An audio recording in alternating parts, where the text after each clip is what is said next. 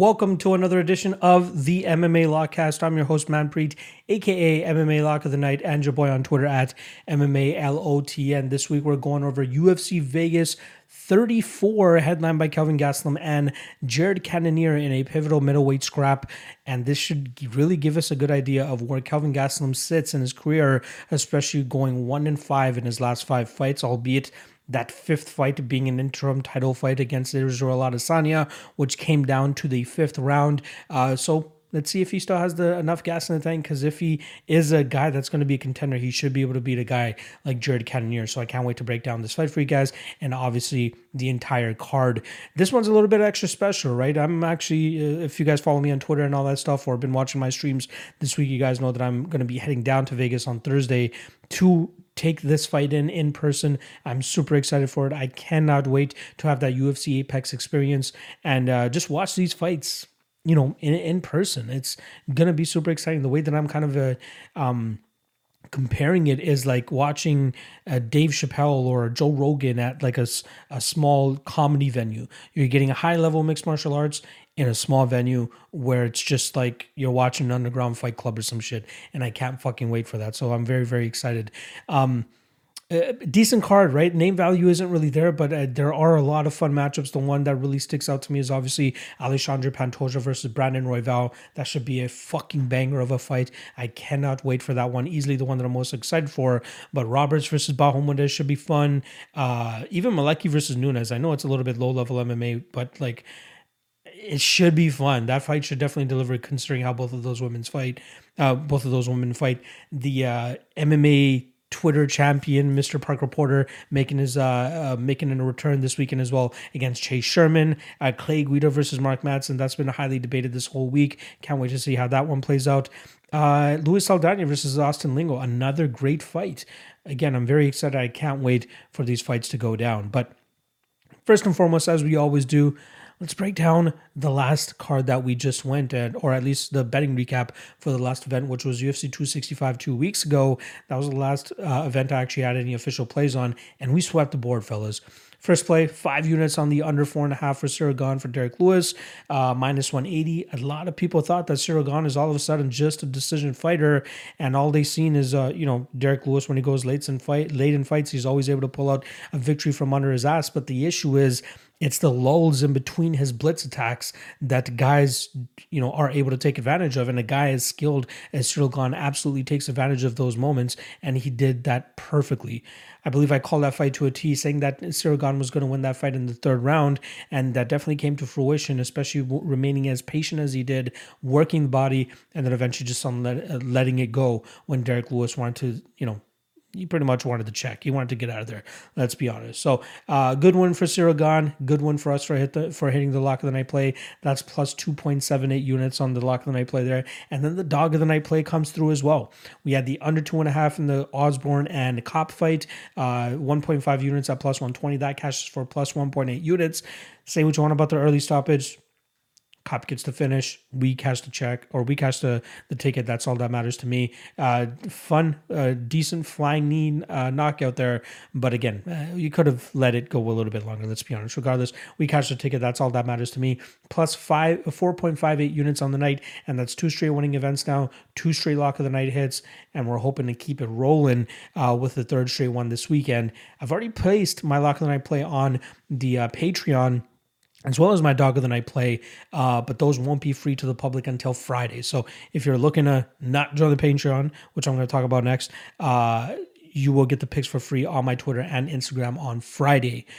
Speaking of the Patreon, $5 a month supports your boy. If you guys haven't already hit the like and subscribe, that's the easiest way to support your boy. But if you want to go a little bit deeper, $5 a month for the Patreon. You guys get a best bets and props article. You guys get every single fight. I go through the best prize picks tips for you guys as well.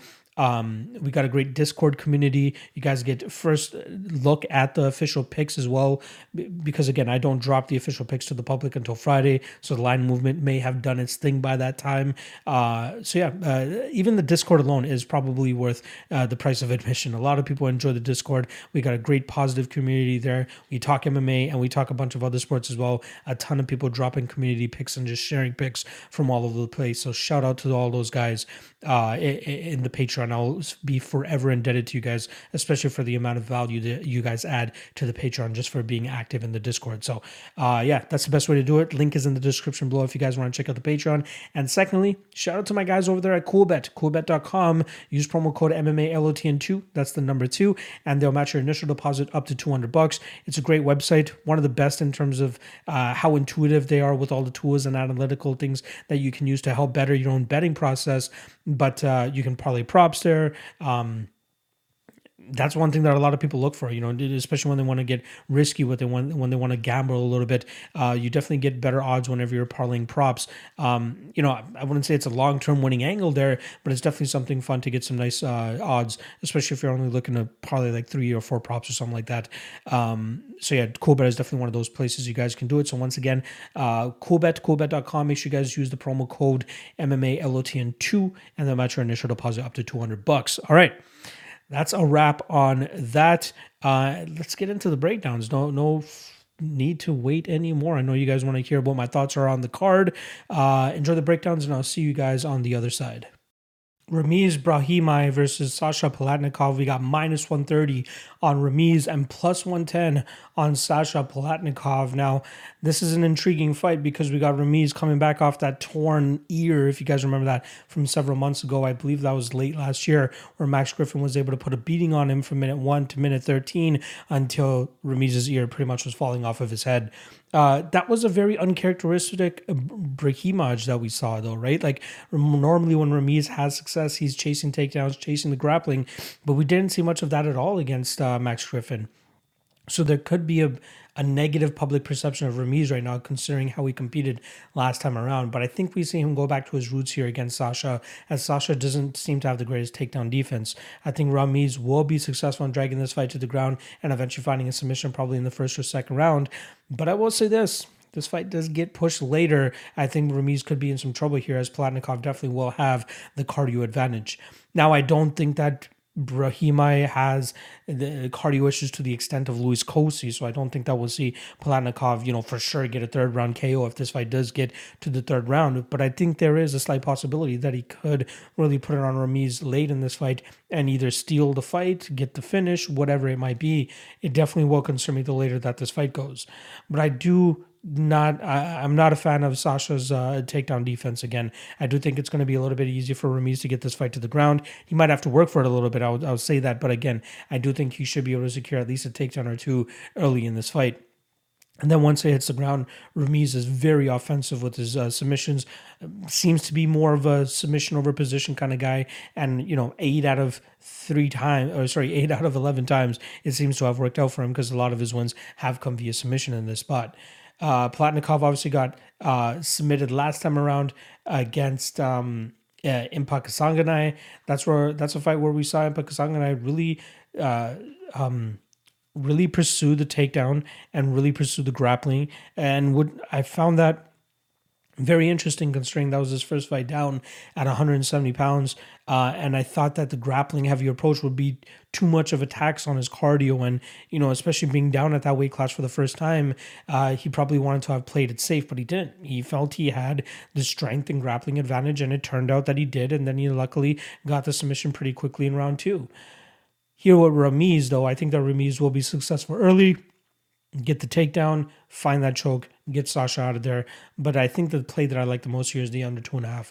I think no matter who wins, somebody will get the finish. I'm saying Ramiz. I'm going to say Ramiz first round submission, but I'm not counting out Sasha Palatnikov pulling something off the later that this fight goes. So if you guys want to sprinkle Palatnikov round 3, I think he has a decent shot, especially if Ramiz is not able to lock it up early here, but I do think he does. So I'm going Ramiz Brahimaj, first round submission. Ignacio Bahamondes versus Roosevelt Roberts. We got minus 145 on Roberts and plus 125 on Ignacio Bahamondes. Now, I think there's a ton of recency bias going here with the Roosevelt Roberts side of things, as he's come up short in his last 2 fights, obviously as a minus 265 favorite against Jim Miller, and then after that as a minus 600 favorite against Kevin Croom. Now let's quickly break those down. The Jim Miller fight, makes a bit of a bad fight IQ move. I mean, he kind of throws a lazy kick, gets taken down, and just doesn't do enough to get back to his feet. But also, that's like the worst place to be against a guy like Jim Miller, and Jim Miller obviously showed why. Then after that, Kevin Croom, I truly believe that Roosevelt Roberts did not respect this guy. I do think that he just went in there and thought that he was going to kill him, and I don't think that he had any respect for what Kevin Croom was going to bring to the table there, and unfortunately paid for it. Gets club and sub pretty quickly in that fight. But now I think we're going to see a rejuvenated Roosevelt Roberts come out here and show why people believe that he deserved to be a minus 245 favorite against a guy like Vince Michelle, why he deserved to be a minus 390 favorite against a guy like Brock Weaver, Jim Miller. Now, I know all those guys are different skill level than Ignacio Bahamondes, but there's certain things that Bahamondes does that I think that Roosevelt Roberts can take advantage of. I think Roberts has the cleaner boxing. I think he has very good hand speed. I think he rolls well with shots. I think he's decent with his striking defense when he respects his opponent. And then I also think that his grappling could definitely come into play here, as I do think that he has a very sneaky submission game that I could take advantage of here against Ignacio Bahamondes, who 2 out of his 4 losses have come via submission, and I do think that Roberts could definitely exploit that advantage that he should have in this fight. My only concern for Roberts in this fight, and the guy who hasn't notoriously shown chin issues, right? The Kevin Croom fight is the first one where he actually gets knocked out. You haven't really seen him rocked, hurt, dropped, or in any crazy trouble from punches in the past outside of the Kevin Croom fight. So I'm not willing to say that this guy's chinny. I'm not going to say he's chinny. I'm not going to say he has durability issues. He needs to show that more than once for me to claim that or to have that as a legitimate concern. My concern is if this fight does stay in the striking round for the majority of 15 minutes, Bahamondes' volume could potentially catch up to the judges, and that could be enough for him to actually get the nod. But I do think that even if this fight does stay in the striking round, the more significant strikes and the more valuable strikes will come from the Roberts side. I think he'll land easy shots here on Bahamondes. Bahamondes doesn't, wear damage very well, as we saw early in the Jock Makdessi fight. Makdessi was able to cut him up and make him bleed and, make it look good for the judges, at least for the Makdessi side. And even the Salvatore Bacheta fight where, Bacheta had a lot of success in terms of closing the distance and landing his own strikes and getting his own game off. I think Roberts will have the same amount of success, but I think you tie in the grappling advantage he has and his hopeful knack of going for takedowns, I do think he actually comes out on the winning end here. I think this minus 145 is going to look like an absolute gift when this is all said and done, as I do believe that this is a huge buy low spot because the public perception of Roosevelt Roberts is very low. Remember, I'm going to say this on a week-to-week basis when I see a similar situation like this, but it's our job as a handicapper, analyst, predictor, somebody that gives out advice on betting. We have to acknowledge these types of moments where the public is low on a person and you think it's unjustified. And I feel like this is unjustified for Roosevelt Roberts. Like, again, if he goes out there and cruises past Kevin Croom, he's probably a minus 300, minus 400 favorite here. Again, we could do that for almost any fight and any matchup in any scenario, but I truly believe that. The other instance that I brought this up recently was Cheyenne Baez, right? Everybody was off of her, even though she was a huge favorite against Montserrat Ruiz, she gets beaten by a way that, you never see. And then everybody throws her out the window thinking that, oh, she's horrible. She's not going to be able to get it done anymore. And she gets it done really, really quickly. Now, I know that fight didn't play out that long, so we didn't really get to see how it truly would have played out. But for as long as it lasted, it looked like Cheyenne Baez was in the driver's seat and she got the finish when she got the finish. So same thing could happen here for Roosevelt Roberts. It might end up finish quickly with a club and sub or something. I am ultimately going to go with Roberts by decision. I think he goes out there, lands the better strikes against Bahamondes, lands the better damage. Again, possibly with the grappling too, I think he could definitely put into positions that will give him a good look in the judges, or at least open up some possible submission opportunities. So I'm going to go with Roosevelt Roberts. My only concern is the volume of Bahamondes. Outside of that, I think Roberts has him beat pretty much everywhere else. So I'm going Roberts decision, but I will keep an eye on that submission prop as well, because I do think that has some merit and it could possibly have some value. So I'm going Roosevelt Roberts via decision. William Knight versus Fabio Cherant. We got minus 185 on William Knight and plus 160 on Fabio Cherant. Now, this line has moved tremendously as William Knight actually opened up as a minus 275 favorite, and the public was all over Cherant to drop him down now to a plus 160. And I wouldn't even be surprised if this line continued to close once we actually get closer to fight time.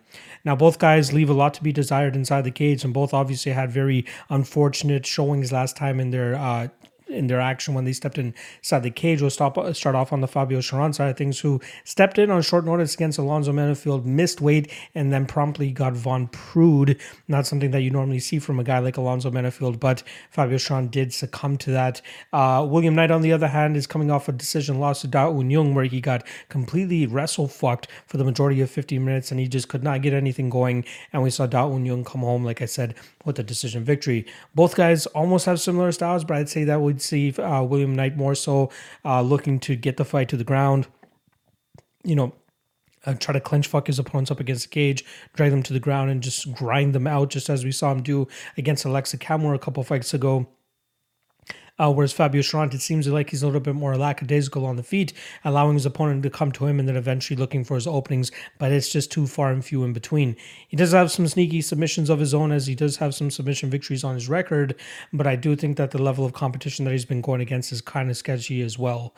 He did get flying knee knocked out by Alexa Kamura on the Contender Series, which earned Kamura a shot in the UFC, and then he did manage to string together 3 straight victories on the regional scene, the latter of which being an LFA light heavyweight title, which he was able to snatch after he got a victory over Myron Dennis via decision. That was a 5-round fight that he was able to go. So I'm expecting to see a better Fabio this time around compared to what we saw last time. Obviously, we didn't get to see much of him, but he also gets to get a full training camp this time around. So I'm sure that's going to be very important for him to at least go out there and showcase the totality of his skills rather than just going out there and getting subbed really quickly. William Knight, does sketch me out a little bit, right? It feels like he was that guy you could have relied on to go out there and just grapple fucking clinch fuck opponents, but his gas tank looked really sketchy last time around, and luckily enough for him in that Alexa Kamura fight, his gas tank was much better than Alexa Kamura, which is why he was able to, do the William Knight thing for the full 3 rounds. Fabio Cherant, again, could be sneaky with submissions here. I don't think as much off of his back as when he's on top, so that's going to be something to keep an eye on. But I do think that he has the better striking in this fight. Not by much, but I definitely think he could definitely put it on William Knight a little bit better. Both guys could be carbon copies of each other's too, and it would be interesting to see how this fight plays out when it actually goes down. But I do lean on the side of the dog. Plus 160 on Fabio isn't too bad, considering that I don't think William Knight should be anywhere near minus 200 against most guys in the UFC, even Fabio Cherant. So this is a fight, in my opinion, that I'm going to be completely fading, though. I don't think I'll have much money on this fight. At most, I think I might just take a poke at the over. I know it's a little bit chalky. Maybe you can throw into a couple parlays, but the over 1.5, I think, is very live here, as I do think that we'll see this fight get dragged later into the second and third round with both guys, kind of jockeying for position and trying to get grappling dominance, as I believe that they believe that will be the best path to victory for either one of them, whoever is able to implement it effectively enough. I think it will be Cherant. I think he'll have a little bit more than what William Knight's going to be bringing to the table here, ultimately, which is why I'll go with the underdog. Not a big spot here. Again, very low confidence, probably the lowest confidence I have on this entire card, but I still will side with the underdog here in Fabio Cherant. So I'm going Cherant, and I'll take him via decision. Bea Malecki versus Josiane Nunes. We got minus 155 for the Swede and plus 135 for the UFC newcomer, Josiane Nunes. If you guys remember, Josiane Nunes was actually scheduled to fight Zara Fairn a couple weeks ago, but Zara absolutely botched her weight cut, and the fight eventually got canceled, and Josiane Nunes' UFC debut was put on hold. But here she is coming this weekend, taking on Bea Malecki. Now, stylistically speaking, this is kind of a similar fight. However, we got a much better fighter now in Bea Malecki compared to what we were getting with Zara Fairn. I do think that Josiane Nunes will have difficulty, just as I believe she's going to have against Zara Fairn, but I believe that Bea Malecki even has the upside of potentially getting the finish in this spot. Bea Malecki, world champion Muay Thai fighter. Obviously was on the Ultimate Fighter, lost her first fight against Leah Letson, but I believe she's definitely learned a lot from there and is starting to round out the game. We've seen some grappling chops from her here and there, but she definitely does do her best work when she can get her Muay Thai going, and I do expect her to do that here against Josiane Nunes.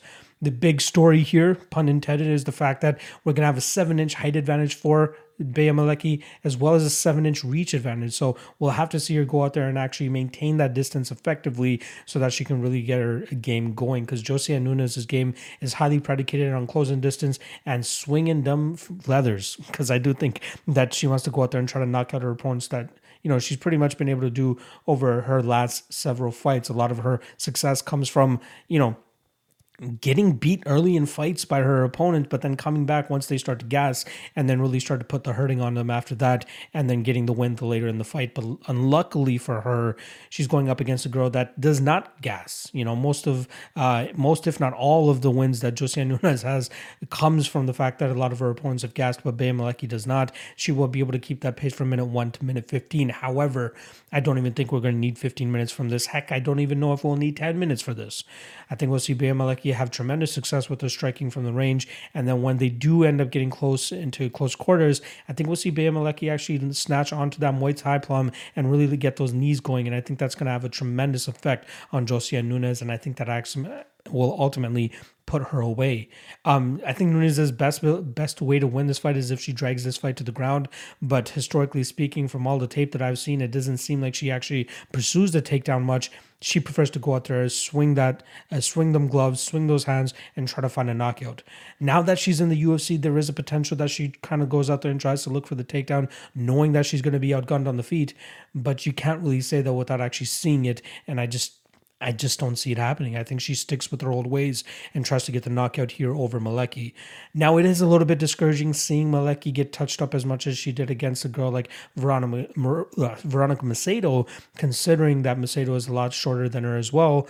But I think that there's a huge difference between Macedo and Nunes in the fact that Macedo moves around a lot more, right? She's a lot more hippity-hoppity and looking for her spots and blitzes very well and lands shots that way. Whereas Josiane Nunes looks a little bit more flat-footed. She does have some blitz attacks of her own, so I'm not saying that she's not even going to land, one punch in this fight. I think she'll land a couple strikes here, but I do think that she won't have the most zest or sauce on those shots, which is why I don't think she'll be able to put out Malecki with any of those strikes. So I do think we see Malecki maintain distance pretty well here, and I do think that she eventually gets a knockout. But I do like the under 2.5 in this fight. I think both women have finishing capabilities. I'd be interested to see if Bea Malecki decides to actually take this fight to the ground, impose her size and her strength against Nunes, and try to look for a submission or even some ground and pound on the ground. But I have seen Nunes reverse positions in the past, but I just don't know what the level of those opponents were compared to what we're getting here with Bea Malecki. It is a little discouraging as well, also seeing Bea Malecki is only 2-0, at least according to Tapology. According to Sherdog, she's 4-0. There's a possible mix-up with the fact that a couple of Bea's amateur fights should have actually been pro fights. Not sure what's going on there, but what I'm trying to say is the fact that she, doesn't have much MMA competition, but I think the experience that she's been able to accrue through her Muay Thai career is enough to actually offset the lack of experience that she has in the MMA world. She's been, like I said, it seems like she's working on her grappling a little bit. She's been working with some great teams like Fortis and Extreme, and she's done some work over there in Stockholm as well. But I think we'll see her start to put it together very well. And I think that this is a great matchup for her to go out there and get the dub as well. So I'm going Bea Malecki. I actually think she'll get the finish probably in the first round here, landing some beautiful knees up the middle. I think that's going to be her key here, especially when you have Josiane Nunes, who dips her head a little bit when she throws her big strikes. And I think she'll meet a knee on one of those counters and will ultimately end her night. So I'm going Bea Malecki, first round TKO. Brian Kelleher versus Domingo Pilarte. We got -170 on Boom Brian Kelleher and +150 on the returning Domingo Pilarte. If you guys remember the last time Pilarte was in the cage, got knocked out by Journey Newsom within 30 seconds of their fight, but quickly thereafter, Journey Newsom did pop for weed, and that fight was quickly overturned to a no contest. But that loss, we all know that loss definitely still happened, and weed definitely didn't happen or help just Journey Newsom as much as most most people would expect, especially if the fight got changed to a no contest. Before that, Domingo Pilarte went out there and got out grappled for at least 2 solid rounds by Philippe Kolares, losing as a minus 400 favorite.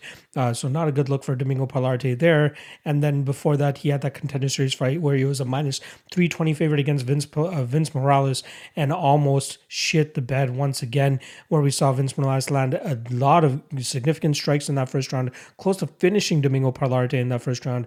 Pilarte, luckily enough, survives and then eventually gets that submission in the second round. Before that, let's go a little bit further before that. He had the Adrian Yanez fight. Very good fight, close fight, split decision. I did favor Yanez for more so doing the damage compared to Domingo, who's kind of just wrestling for his life.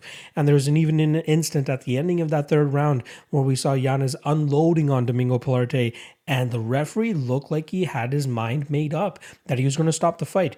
Goes in to touch the guys, which obviously signifies that the fight is over. But right at that particular moment, Pilarte shoots for a perfectly timed takedown, gets the takedown, and the fight continues on, and he wins a split decision. He does not look good when he's getting hit, nor does it look like he likes getting hit. Not saying anybody enjoys getting hit, but as a fighter, you have to have a certain threshold for the punches that you're going to take and the damage that you're going to feel inside the cage. And it doesn't seem like Pilarte enjoys any of that.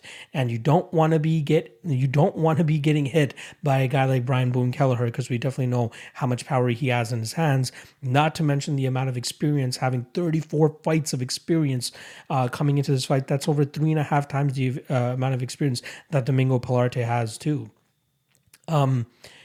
I think Pilarte's only real chance to win this fight is if he takes the fight to the ground, because on the feet he doesn't look that comfortable. He has a high kick that covers good ground, a left straight down the middle which does a decent job as well, but that's really about it. He has decent power at times. He's finished some guys with his hands in the past, but again, it's very rudimentary and it doesn't look like there's much technique behind it, if I want to say that. Like, I'm trying to say that as respectfully as I can. He gets a little wild at times on the feet, and he has to be very careful here against Brian, because if he wants to unload and try to get some striking off, he's going to get countered and he's going to get put out. We've seen it in the past where he overextends a little bit too much, and we've seen opponents take advantage of it. But Kelleher is probably one of the hardest punchers that he's going to have gone up against in his recent career, which is why I think that we'll see Kelleher actually land a beautiful shot here to put Pilarte down. I think Pilarte's only chance to win this fight is if he snatches up some sort of submission, which I think is low percentage, considering that Brian Kelleher is pretty well versed on the ground too. The last time I believe Kelleher lost by submission was to Montel Jackson, but that guy is an absolute freak, especially when it comes to the grappling game. So I'm going to chalk that up to, Montel Jackson being Montel fucking Jackson. But Brian Kelleher has a sneaky submission game of his own. I think even if he gets taken down in this spot, he should do a good job in terms of getting back to his feet. I actually went on Brian's IG live a couple days ago, and I asked him, I'm like, hey, what do you think of Domingo Pilarte's wrestling compared to the last couple wrestlers that you fought? And he goes, the fact that he's that much taller than me, he's probably not going to use that wrestling offensively, because it's going to be difficult to get in on the hips on the shorter fighter, which, I believe Kelleher is at a 5 or 6 inch height disadvantage in this fight. It's going to be tougher for Pilarte to secure takedowns. It'll be easier for Kelleher to stuff takedowns. He believes that Pilarte is going to be using that takedown or is wrestling to defensively more so than offensively. But even if he uses defensively, I still think that Kelleher can have success in terms of dragging this fight to the ground if he so needs to. But I think that this is going to play out mainly as a striking battle, and I think we'll see Kelleher find those openings eventually and start unloading on Pilarte, eventually dropping and finishing him probably in the second round of this fight. I also think Pilarte has a shit gas tank. There's been numerous times in the past where we've seen him literally, hands on knees, bent over, huffing and puffing in the middle of a round. It's not a good look. I know he had major success in the third round against Felipe Kolares last time around, but he was literally just riding his back the entire time. Had a very tight body triangle, and Kolares just could not get out of it. And Domingo really wasn't stressed or pushed too much in terms of exerting too much energy. Obviously, there is a certain amount of skill required to be able to maintain that back position the way that he did, so I'll give him some credit for that. But if that fight played out on the feet, or if it didn't get stuck in that position, I think he would have been in for some trouble. And I think with Brian Kelleher, a guy who has 3 rounds of solid cardio, power that translate from minute 1 to minute 15, Pilates is going to always be in danger in this fight. So I like Kelleher here. I never thought I'd ever feel this strongly about him in a matchup, but I feel like he matches up very well here against Domingo Pilarte, who I've given credit to in the past, but once you actually run the tape and see how these guys match up, Kelleher is definitely the better fighter in this spot, and he'll definitely have the finishing opportunities arise.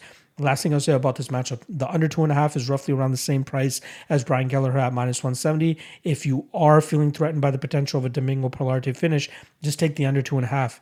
I don't think this fight sees the judges' scorecards. I think what we see one of them get a finish, and I think it'll actually end up being Brian Kelleher, whether it is a club and sub situation where we see Domingo Pilarte shoot a desperation takedown, or Brian Kelleher just unloading on the feet and eventually putting Pilarte down. So I am going Brian Kelleher, second round KO. Austin Lingo versus Luis Saldana. We got -125 on Saldana and +105 on Austin Lingo. And this is another fight that's actually taken a lot of action on the underdog, driving him down to +105. If I'm not mistaken, Luis Saldana actually opened up as a -175 favorite. So there is some love on the somewhat boxer, if that's what you want to call Austin Lingo. It seems like a lot of his offense comes from his hands, and he definitely does have a lot of power in his hands, and he does have a keen eye in terms of seeking submissions, especially in club and sub situations. 4 out of 6 of his fights before the UFC were via knockout, or sorry, I apologize. He won within 35 seconds, which is absolutely crazy to me, considering that he was able to get all those guys out of there as quickly as he did. Seems like he has a ton of power in his hands, and that's definitely something that Luis is going to have to worry about here, because if he gets clipped clean here, he might not be coming back from that. We did see Austin Lingo get close to finishing Jacob Kilburn, but Kilburn has great durability, and he was able to survive that, and we saw Austin Lingo just take home a decision victory that night. Luis Saldana, on the other hand, coming off gift of a decision, I'd say. I did have money on Jordan Griffin, so I might have a little bit of bias in that spot, but I thought Jordan Griffin did enough to win at least 2 of those 3 rounds against Saldana.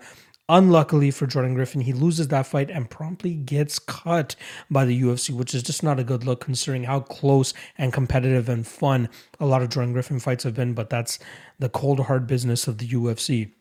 Saldana, I'm not ready to write him up though after that Jordan Griffin fight, right? Austin Lingo is a completely different opponent.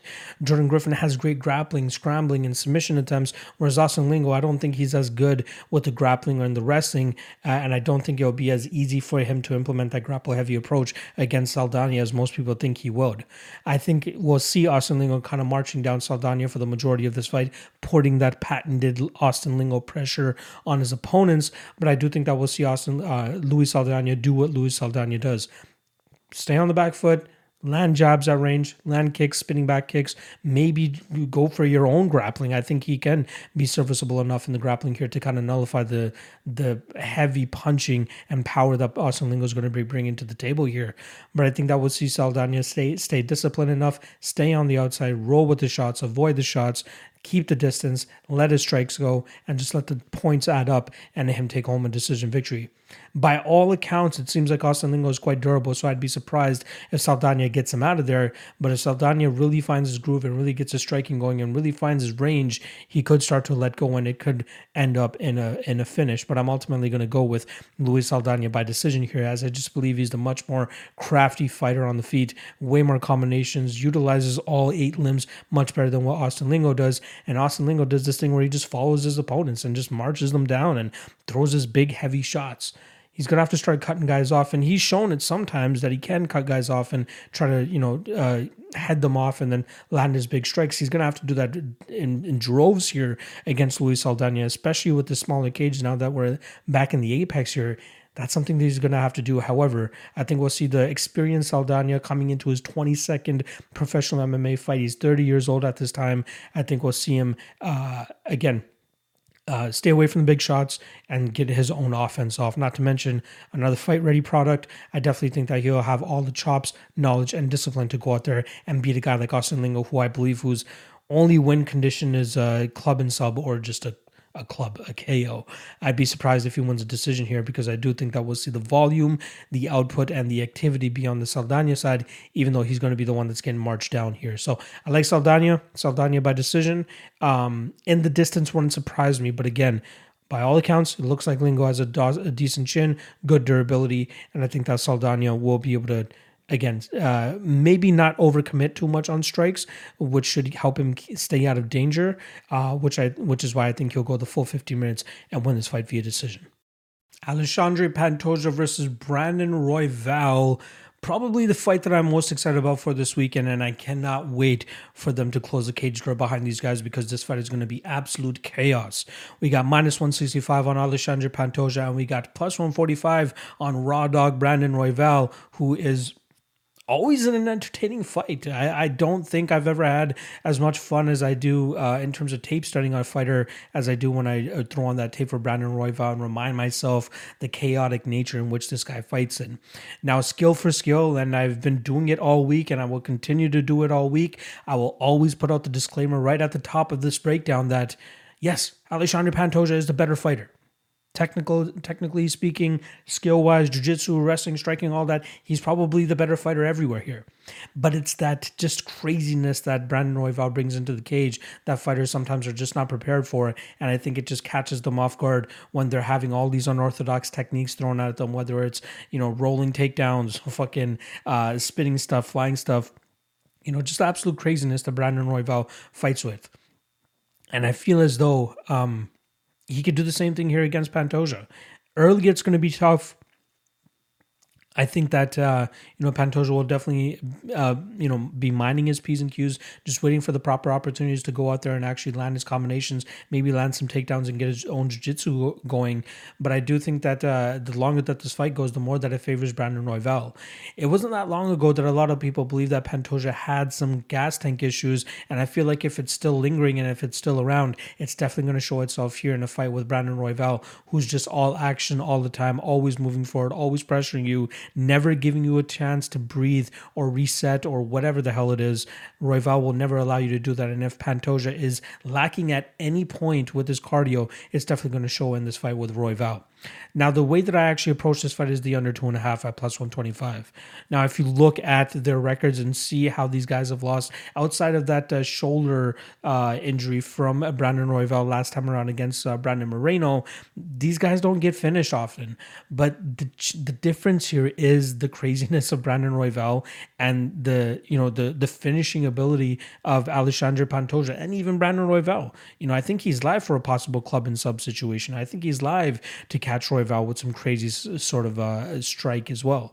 Like, I think it's absolutely live on both ends in terms of Brandon Royval putting himself into compromising situations so that he could potentially take advantage of unsuspecting Alexandre Pantoja, who thinks that he's going to be in a very good position when Royval's, spinning and flopping to his back or whatever the hell that he's doing. Or it could work the other way where Pantoja is actually, taking advantage of that compromising situation that Royval puts himself in and finds himself the finish over Royval. But I love what Royval brings to the table. I'm a big fan of the dude. I'm setting aside my bias and still picking him to win this fight because I don't think that there's a lot of guys in the UFC that are going to be able to deal with the crazy style of Brandon Royval. Again, I'm a big Pantoja fan. I think that he has all the makings in the world to be a top guy in this division, a top 2, top 3 guy. His only loss is former champion Deiveson Figueiredo and, future title challenger Askar Askarov 2 fights ago. That's within the last 5 fights. But he has wins over Wilson Hayes, Matt Schnell, and Manel Kape last time around, knocking out 2 out of those 3 guys.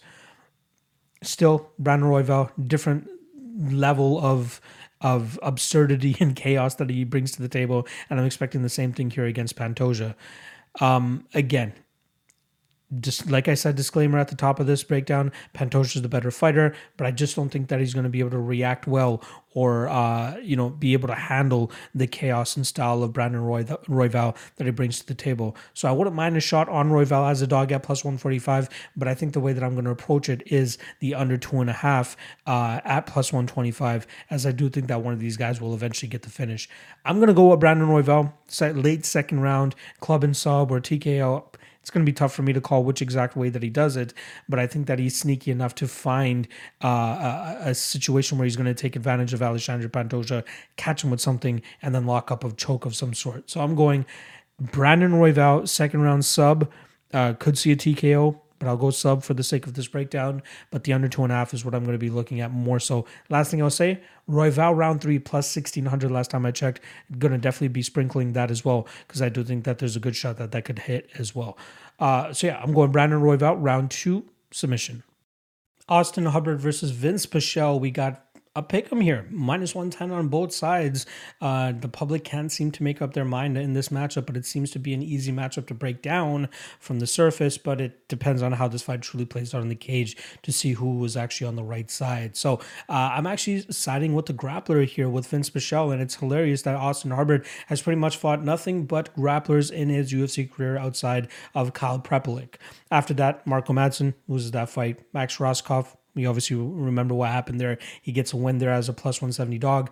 Loses to Joe Selecki in the first round via submission as a very slight favorite. And then he ends up beating short notice Dakota Bush as a minus 230 favorite in his last fight. Now here he comes in against a very experienced Vince Pichel, 13-2, up there in age at 38 years old. So he's going to have a 9-year age advantage or disadvantage, depending on how you're looking at it. But the fact that he only has 15 fights in his UFC or in his MMA career, let you guys know at least he doesn't have too much fight miles on his body. So hopefully that doesn't play too much into the fact, especially with him being 38 years old. But I do think that Pichel will be the stronger guy here. I think his striking is serviceable enough that he shouldn't be in too much trouble no matter what Austin Hubbard throws at him, especially those thud leg kicks, which he's nicknamed after. But I think that Vince Pichel will be able to kind of parlay those leg kicks and turn them into takedowns or even just close the distance, push Hubbard up against the cage and really start getting those takedowns going himself. I think that he's a solid scrambler, good top pressure, does some good damage from on top, looks for subs every now and then, but doesn't really clamp onto them and really, decide to go submission over position. He's definitely more of a position over submission kind of guy. And when he does and is able to posture up and really assert his dominance from a dominant position, he really gets some good ground and pound going from the top position and really makes his opponents pay. But I think that Austin Hubbard has shown some improvements in terms of his ability to get back to his feet whenever taken down. He's definitely working on that, especially with the amount of grapplers he's been fighting over the last several fights. And then when he's in the striking range and truly in a groove, we see him, an example is the Dakota Bush fight where we see him just in a flow state, landing kicks and combinations and looking quite good. However, I think that Vince Pichel won't just settle for, being in a striking battle. I think he will engage in the grappling, and I think he will be successful in engaging in the grappling. He's shown time and time again that he can take dudes down and really start to wear on them. The Roosevelt Roberts fight is a big one too. He was a plus 205 underdog going into that Roberts fight, and everybody was counting him out. He went out there and put on a solid performance, landing takedowns when he needed to, and really grinding out Roosevelt Roberts. Now, I know the public perception on Roberts isn't the greatest at the moment, but I think that I think it's all for naught. I think it's just a recency bias thing where there were a couple mistakes that Roosevelt Roberts had made. A bit of a fight IQ gaffe in the Jim Miller fight, a bit of a, underestimating, I should say, significantly underestimating Kevin Croom in his last fight. And I think those are all learning experiences for Roosevelt that he should be able to come back and look like the fighter that a lot of people expected him to be, especially when he was a minus 245 against a guy like Vince Pichel. But Pichel, I think he still has a lot left in the tank to go out there and compete against guys of, Austin Hubbard's ranking and Austin Hubbard's skill level, and he can still come out with a victory. So I do like Vince Pichel here. I think his decision prop is plus 140. I would rather just take the straight money shot here on Vince Pichel in case there is the chance that he pulls off a submission or even a TKO. But I do expect this fight to go the full 15 minutes, and I expect the grappling to be the deciding factor as to why Vince Pichel ends up winning this fight. Again, Hubbard, great striker, good leg kicks, good body kicks, but I think he's going to be in trouble when he really starts to feel the pressure and the grappling onslaught that's going to be coming his way from Vince Pichel. So I'm going to go Vince Pichel via decision. Trevin Jones versus Said Yokubab Kakhramonov. I think I nailed it. Said Yokub Kakhramonov. Stepping in on short notice here against Trevin Jones. Trevin Jones Obviously, went through a couple of different opponents, and now here we have Saeed stepping in today. And no odds out yet, hence you guys are seeing the question marks for where the odds are. But I'm expecting to see Trevin Jones as a decent favorite in this spot. If we see Saeed at anything better than plus 250, plus 300, then you guys start questioning the value. And I believe the value would be on Saeed at that point, as I don't think that he's one of these short notice pushovers that that we've seen a lot during this COVID era in the UFC. I think that this is a solid opponent. He is the CFFC current bantamweight champion. He beat a guy that he was a minus 500 favorite against to win the title and has yet to defend it, obviously, just because that was his last fight. And luckily for him, now he's in the UFC. I think, he does have a judo background. He shows some good takedowns, shows some good control on the ground, shows some good power in his hands, but he's a little bit wild on the feet, which I think will be his ultimate demise in this fight. But I think that this will be a very, very fun fight, and I think he'll definitely bring out the best in Trevin Jones. Trevin Jones, on the other hand, like I said, he's been recycling and cycling through a bunch of different opponents. And luckily for him, here comes Saeed, who, knock on wood, hopefully ends up making the walk into the cage this weekend. But Trevin Jones definitely wants to follow up his knockout win last time over Mario Bautista as a plus 200 underdog. And I'm sure he's going to be happy to be the favorite this time around.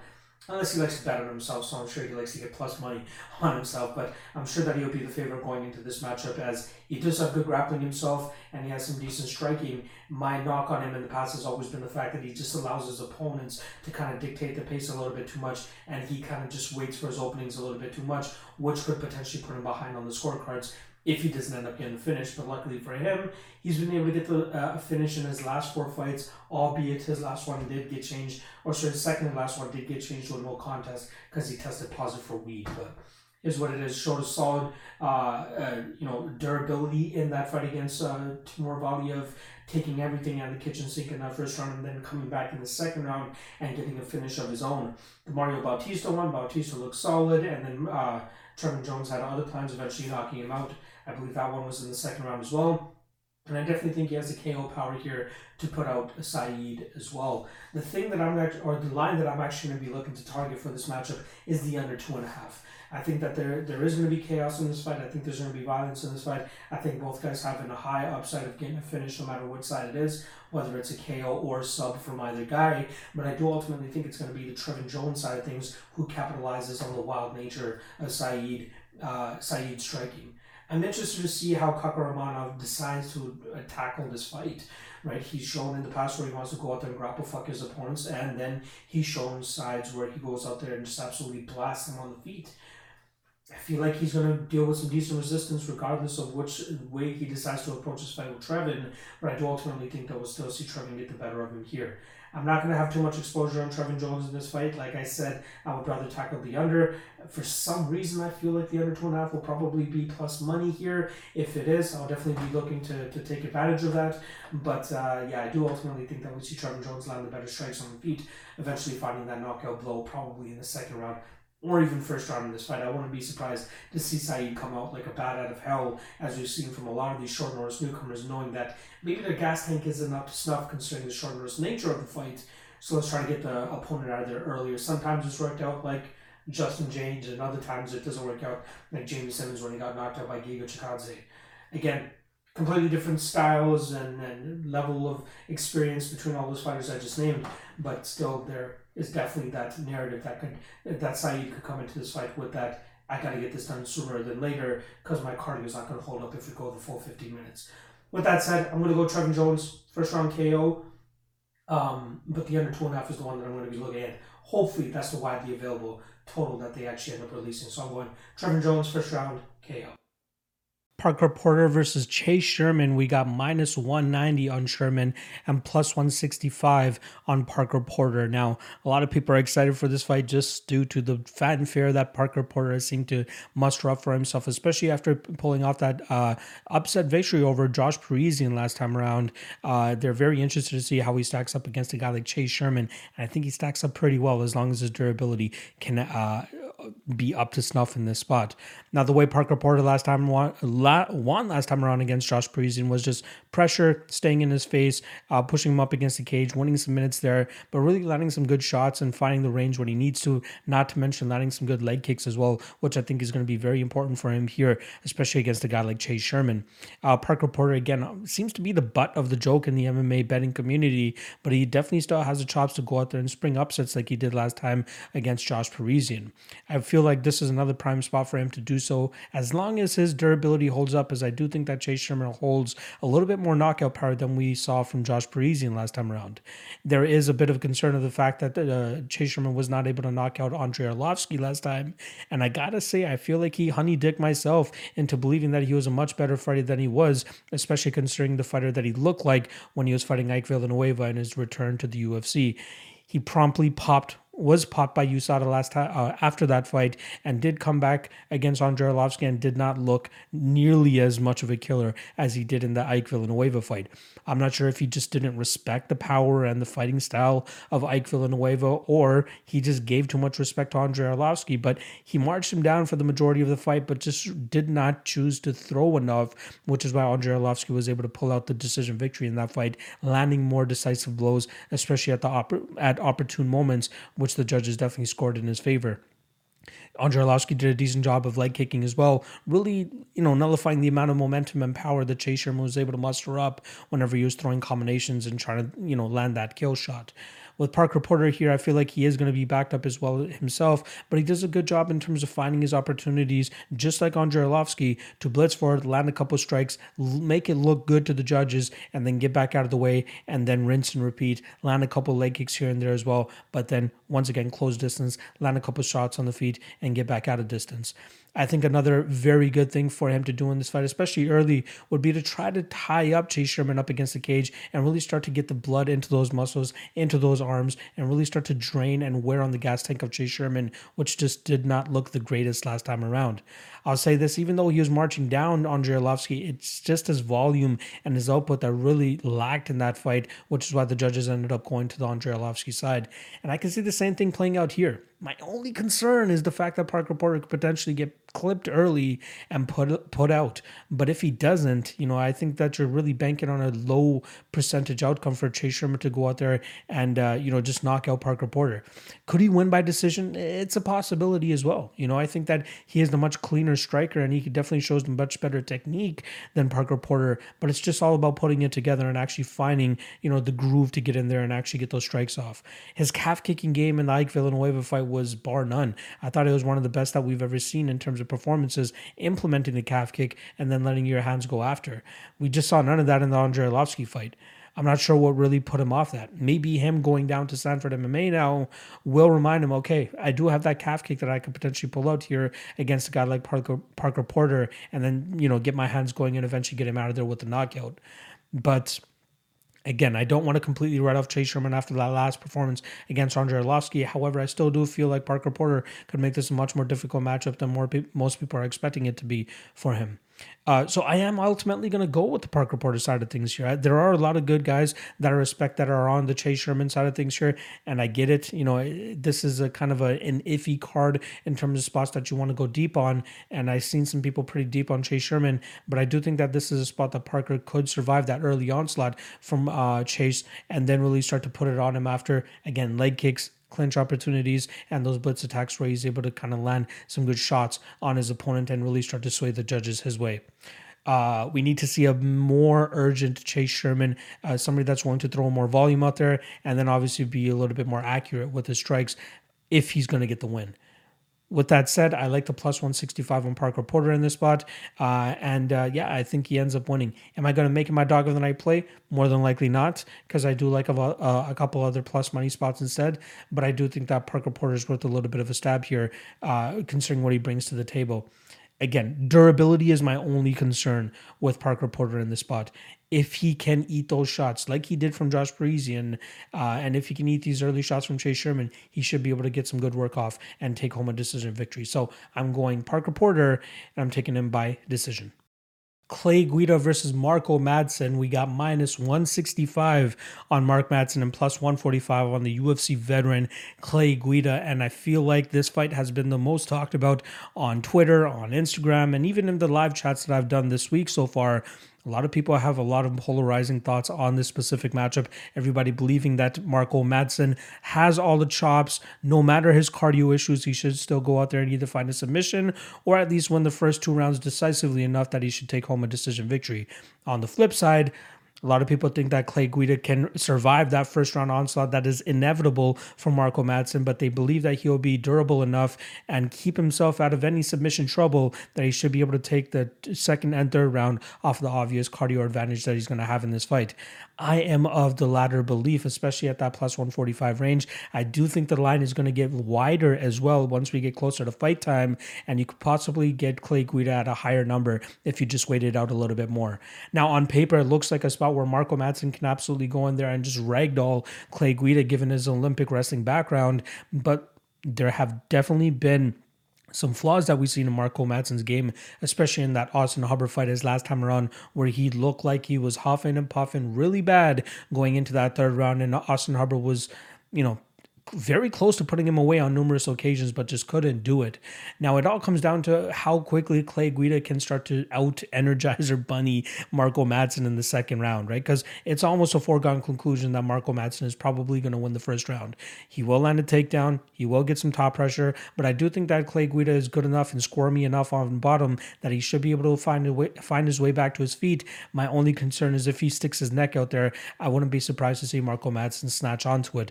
If he can avoid that, though, and then really start to push the pressure and, get the movement and make it a lot more difficult for Madsen to complete takedowns in the second round, I think it's going to go all downhill for Marco Madsen from that point.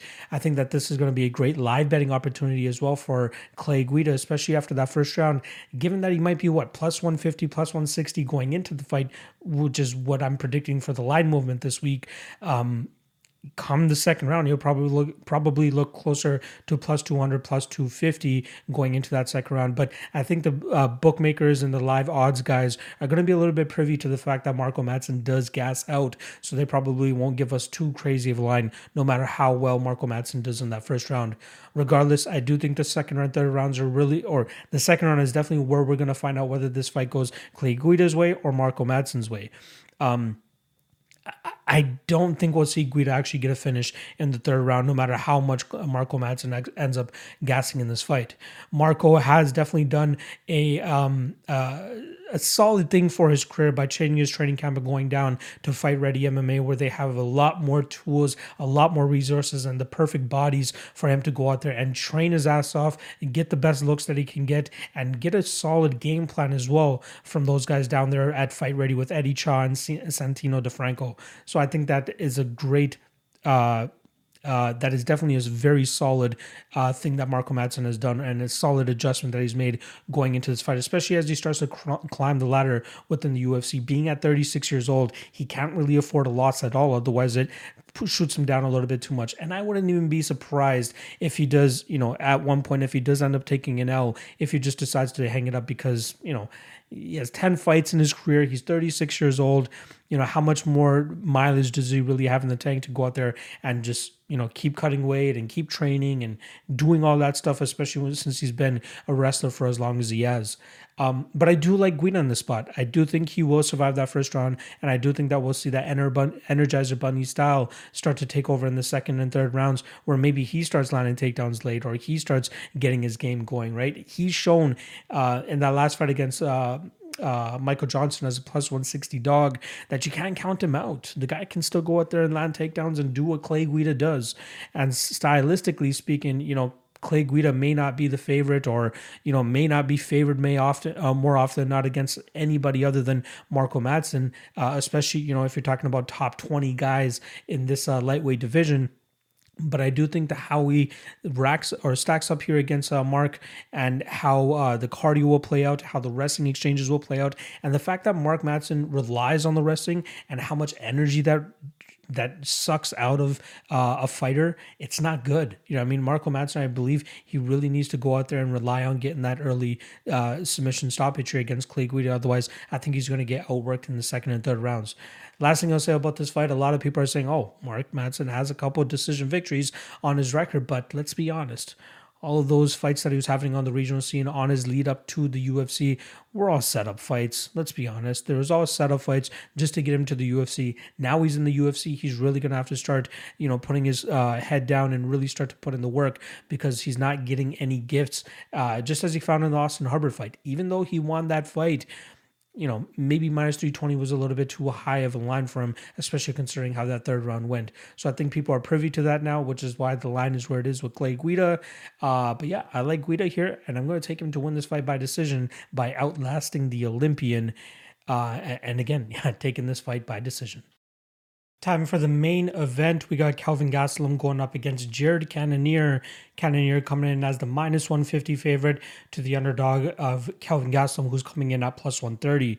Now, the interesting aspect of this line movement is the fact that Kelvin Gastelum actually opened up as a plus 175 underdog, and the public has quickly bet him down to, I saw him close to plus 125 at least yesterday, but now it's gone up to plus 130, just a couple points, so nothing big there. But the public definitely did not agree with the fact that Kelvin Gastelum was such a big underdog in the opener here, and I agree with them. I'm actually siding with Kelvin Gastelum in this spot, and the main question I asked myself when I really started to break this fight down is, where is Jared Cannonier really better than Kelvin Gastelum? He has great power. He used to fight at heavyweight, and obviously some of that power is going to start translating down to middleweight, but he's not really going out there and it's the difficulty I have in terms of breaking this down, especially with Cannonier's power, is the fact that we've never really seen Kelvin Gastelum actually go out there and get knocked out, right? That's kind of been one of his shining traits throughout his career, is the fact that he can take an insane amount of damage but still keep moving forward and still hold up some pretty good cardio no matter how long the fight goes as well. We've seen it in the Israel Adesanya fight. We saw in the Neil Magny fight. He has a plethora of 5-round experience under his belt, something that you can say about Jared Cannonier. Now, Cannonier has been in 5-round fights in the past, but it hasn't really gone to the full 5 rounds, so he's never really had to dig deep. But I feel like he's going to have to dig deep here in this fight against Gastelum. It's difficult to say when Gastelum's chin is truly going to crack, because I think that if it does crack this weekend, Jared Cannonier would absolutely find a victory. But up until this point, nothing really indicates that Gastelum will get knocked out or that his chin will fail him this weekend. I think the most surprising part about this matchup for a lot of people when breaking it down was the fact that he's only 29 years old, right? He has a 17-7 record, 24 professional fights, but it feels like he's been inside the UFC forever, especially since he won the Ultimate Fighter way back when, where he was able to dethrone Uriah Hall, who was this monster coming off the Ultimate Fighter at the time. Now, Kelvin Gastelum, I believe he was the last pick on that season of The Ultimate Fighter and pretty much proved everybody wrong, and has had a pretty good career for himself, finding himself in a interim welterweight or middleweight title fight not too long ago against Israel Adesanya, which he came up pretty short. But it was a damn close fight going into that 5th round before Israel Adesanya really started to take over. Again, skill for skill in terms of how these guys match up, I still feel like Kelvin Gastelum is the better striker, the better wrestler, better jiu-jitsu player, better grappler overall, and he has some great durability, whereas Jared Cannonier, he has some great leg kicks, and he has some solid power as well, so he could definitely, find that chin of Gastelum. I just don't know if it's going to crack. Now, if you're going to go out there and bank on a guy to go out there and knock out Kelvin Gastelum, and 25 minutes is definitely a long time for you to find that chin, I think you're kind of doing yourself a disservice, especially if you're paying chalk for that kind of a win for Jared Cannonier. I think you're better off taking the KO line or inside the distance line here for Jared Cannonier if you think he wins this fight, because I think that Kelvin Gastelum will definitely be the better round winner and the better minute winner in this fight, as he does have a lot more tools to lean on compared to what Jared Cannonier is going to be having to do. I feel like he's asked to go out there and actually rock and hurt Kelvin Gastelum on numerous occasions throughout this fight to win this fight via decision, but I think that's going to be a pretty tough task, especially when you have Kelvin Gastelum, who moves kind of well, and I think that when it comes down to it, I think he can rely on his grappling and his wrestling to get this into positions where he will have a bit of an advantage, especially with nullifying the amount of power that's going to be coming back his way from Jared Cannonier. I think it's going to be difficult at first for Kelvin to get it going, but after maybe a round and a half or 2 rounds, the wrestling should start to come a little bit easier to him, and then he should be able to rely on that to, stay away from the power of Cannonier, and then obviously start racking up some minutes in terms of winning rounds, and then hopefully getting a judge's decision if this fight does go 25 minutes. Both guys are hella durable. I do think that this fight will ultimately come down to a judge's decision, and I gotta go with the underdog here, man. I think that Gastelum, like I said, better round winner. I think the fact that he can lean on his grappling will be a big plus for him here. Again, his striking is good enough. I believe it is a little bit rudimentary in the fact that he has, from his southpaw stance, he has a lot of like 1-2s that he throws down the middle, but he does it with such force, and he does it in a very effective way with his blitzing attack and his maneuvers, which have caught a lot of fighters off off guard at times. He could do that here against Cannonier, but he's going to have about 7 or 6 inches of reach to close first, and then he's going to be at a 2-inch height disadvantage as well. But then again, what else is new for Kelvin Gastelum when he's talking about being at a size disadvantage whenever he fights at middleweight, which he has done for the past several years at this point. I do like Gastelum in this fight. I do like him by decision. I think the decision prop is the one that I would look to take here, or even the overs. If you have access to the over 3.5, shout out to my guy Clint, who I did the show with earlier this week. That's something that he kind of pinpointed, but unfortunately the 3.5 is more of an alternate total, so not a lot of bookies actually have access to that. But I do like the 3.5 around that -130, -140 mark, as I do think that we'll see this fight actually go the full 25 minutes.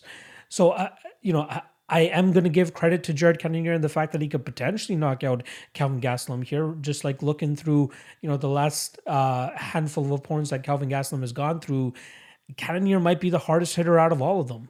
I mean, we got a very timid Darren Till against Kelvin Gastelum, considering that was Darren Till coming off that championship loss to Tyron Woodley.